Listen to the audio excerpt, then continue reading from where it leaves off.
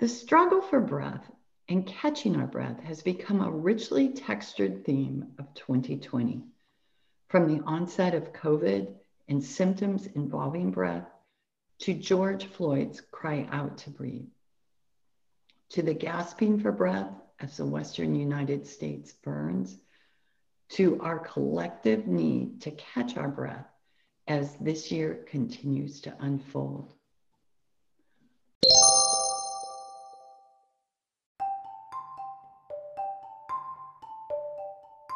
Welcome to the Breathing Room, a space to discover the gift of a cleansing breath.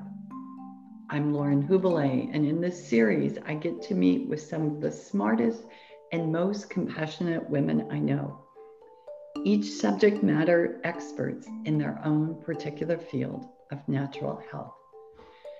Today, I welcome Kelly Lindsay, a highly regarded body-mind therapist, meditation and yoga instructor in Austin, Texas. Our paths have crossed many times in the last decade. Kelly, thank you for accepting this invitation. And how are you making sense of this theme?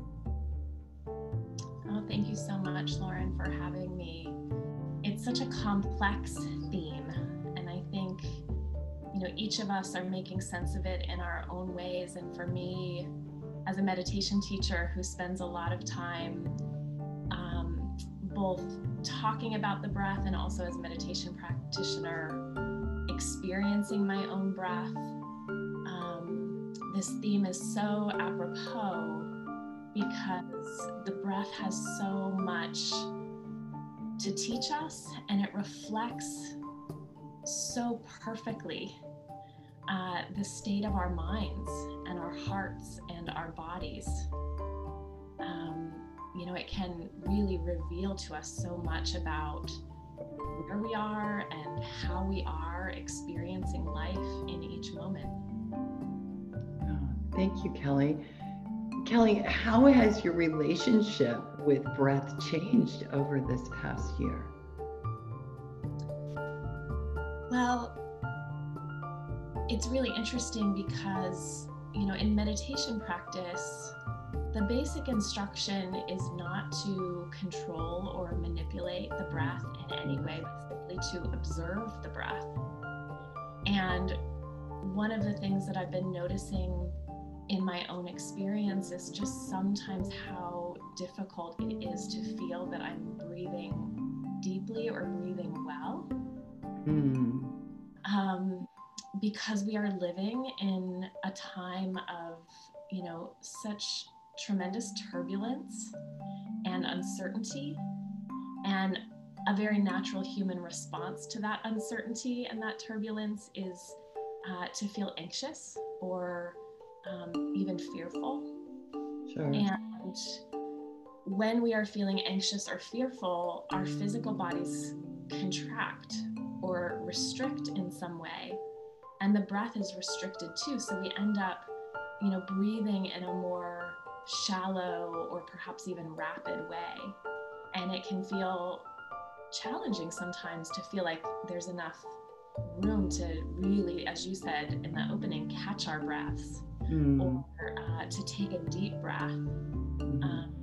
And so I've been noticing just in myself, sometimes a tendency to just feel that I'm not able to breathe deeply or well. But it's certainly more on your mind, isn't it? Absolutely. Yeah. So, Kelly, in the work you're doing with meditation practitioners in your therapy practice, are you hearing this theme? Are you hearing questions about breath, or is this coming up more prevalent this year? I think it's absolutely more prevalent, and oftentimes what I hear people lead with, both as a therapist with my clients and as a meditation teacher with my students, breath isn't typically something that comes up first. Usually what is communicated first is an awareness of emotions, right? I'm feeling irritable, or I'm feeling anxious, or I'm feeling afraid, or I'm worried, or all of these emotional responses to the uncertainty, or kind of the mental aspect of, I'm having difficulty concentrating, or I feel, like my mind is not as clear or stable as it typically is experienced to be. And it's only after bringing attention to the breath that, as meditation practitioners, we do over and over and over again, that there becomes an awareness of how the breath is affected. So I'm hearing the gateway for most of the people that I've been working with and talking with hasn't been the breath itself, but awareness of the mind or the heart, or even how the body is experiencing the stress of the present moment. And then when attention is brought to the breath, something remarkable happens.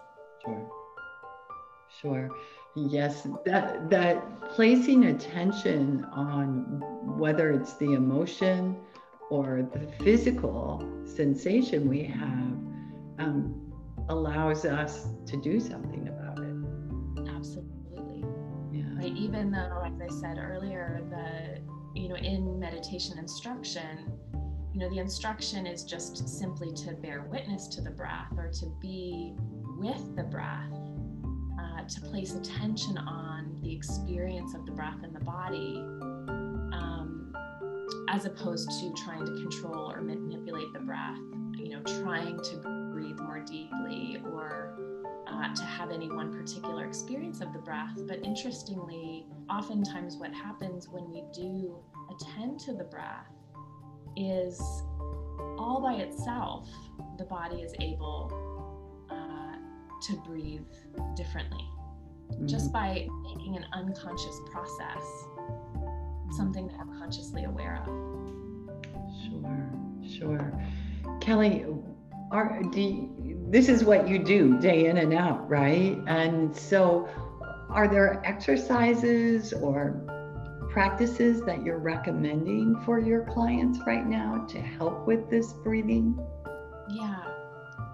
Yes, absolutely. And I think one of the biggest mistakes that meditation students sometimes make is sitting down for meditation and just trying to go straight into breath awareness.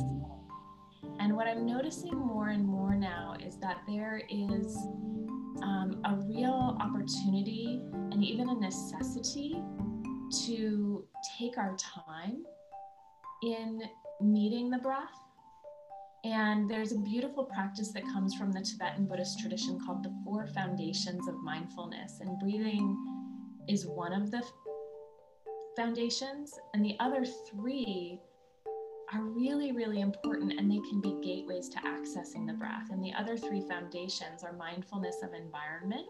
Where are we and what's happening around us, which can be really helpful in orienting ourselves to an awareness that actually what's happening around us is okay, right? In this space that I'm occupying right now, there's no immediate threat, because there's so much that feels threatening right now.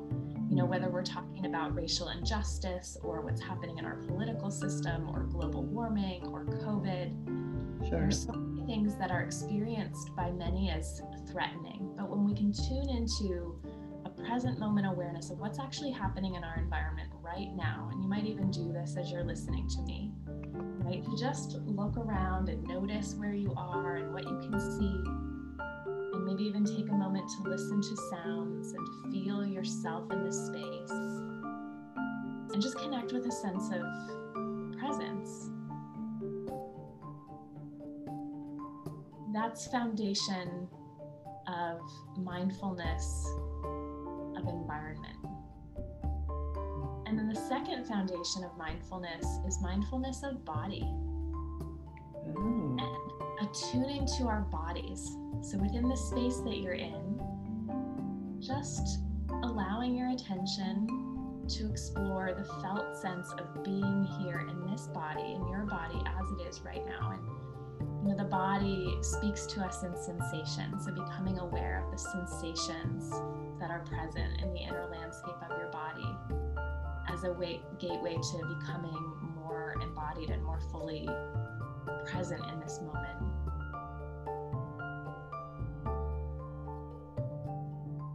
And as we experience this, you might just notice already if there's been an awareness of breathing without actually bringing that to the forefront yet. The third foundation of mindfulness is mindfulness of mind, which is just an awareness of what's on our minds or on our hearts, because in Buddhism, the heart and the mind are one. It's often referred to as the heart mind. So it's inclusive of thoughts and emotions, but also just the general feeling of how does my mind feel? How does my heart feel right now?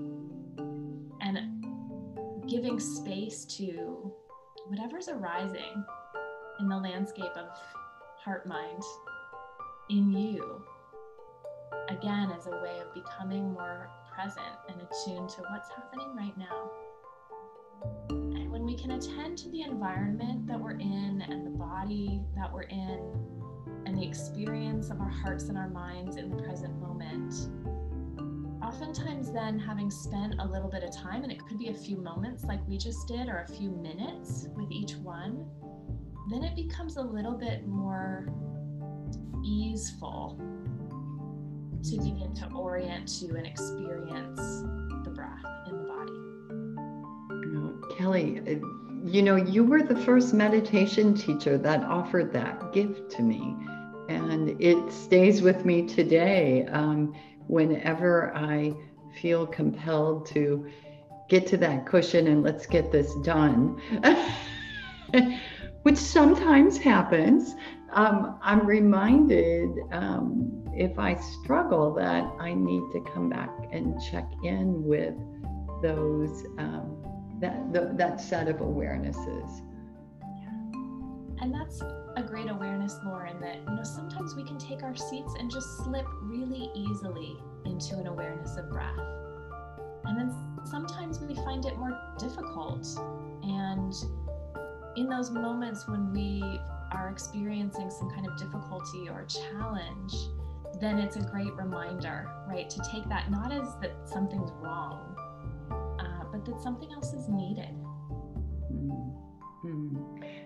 And Kelly, really what we're talking about here in like the big umbrella overall is being compassionate with what's happening right now with yourself. Yeah. And that is exactly what we all need to be cultivating more of. Wouldn't you agree? Absolutely. And I think attention and compassion go hand in hand, because it's hard to have compassion for those experiences or even those people that we're with that we're not fully present with. Yes. Yeah. It's much easier to be judgmental in that state, right? Yeah. So attention can really be a preliminary, if you will, to compassion, right? Like really what's happening right now? What am I experiencing? What is another person experiencing? What's happening in the world right now? Like paying attention to that, turning toward it instead of turning away from it, so that we can have the empathic resonance and the felt connection that allows compassion to arise. Beautiful. Yeah, I think if ever there is a time for everyone being called to learn compassion for themselves, it's now. I mean, you used the word before we started recording, it's intense. And the last thing we need to do is be intense with ourselves and fill our minds with shoulds and what we ought to be doing. That's right. Yeah. There's a beautiful poem by a woman named Donna Faulds that really speaks to this, and I'm wondering if it would be okay if I read the first few lines. Oh, please, Kelly. She says, "It only takes a wonder to breathe, a moment to be still. And just like that, something in me settles. softens, makes space for imperfection. The harsh voice of judgment drops to a whisper, and I remember again that life isn't a relay race. Shall I keep going? Oh, please. It's so hard to stop because it's so good. She says, I remember again that life isn't a relay race, that we will all cross the finish line, that waking up to life is what we were born for.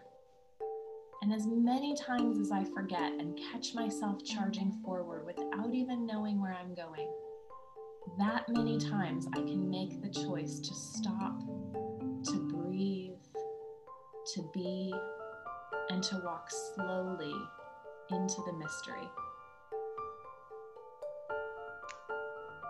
Thank you, Kelly. Thank you. Thank you for that poem. Thank you for your wisdom that you so generously shared with everyone. Kelly, where can people learn more about your work? The best way is to go directly to my personal website, which is kellyannlindsay.com. And on that site, you'll find links to my private practice as a body-mind therapist at Be Well Austin, and my online meditation teaching, which is happening right now through the Mind Oasis, which is an incredible online platform that for anyone that wants to learn about meditation or deepen their meditation practice or just practice in community right now. This is such a time when connection is so hard. We're being challenged to find new ways to be together and to connect with one another. And it's a wonderful online community and opportunity to do that. Yes, and I would give a vote of confidence for that as well. Wonderful. Kelly, thank you again. Thank you, Lauren.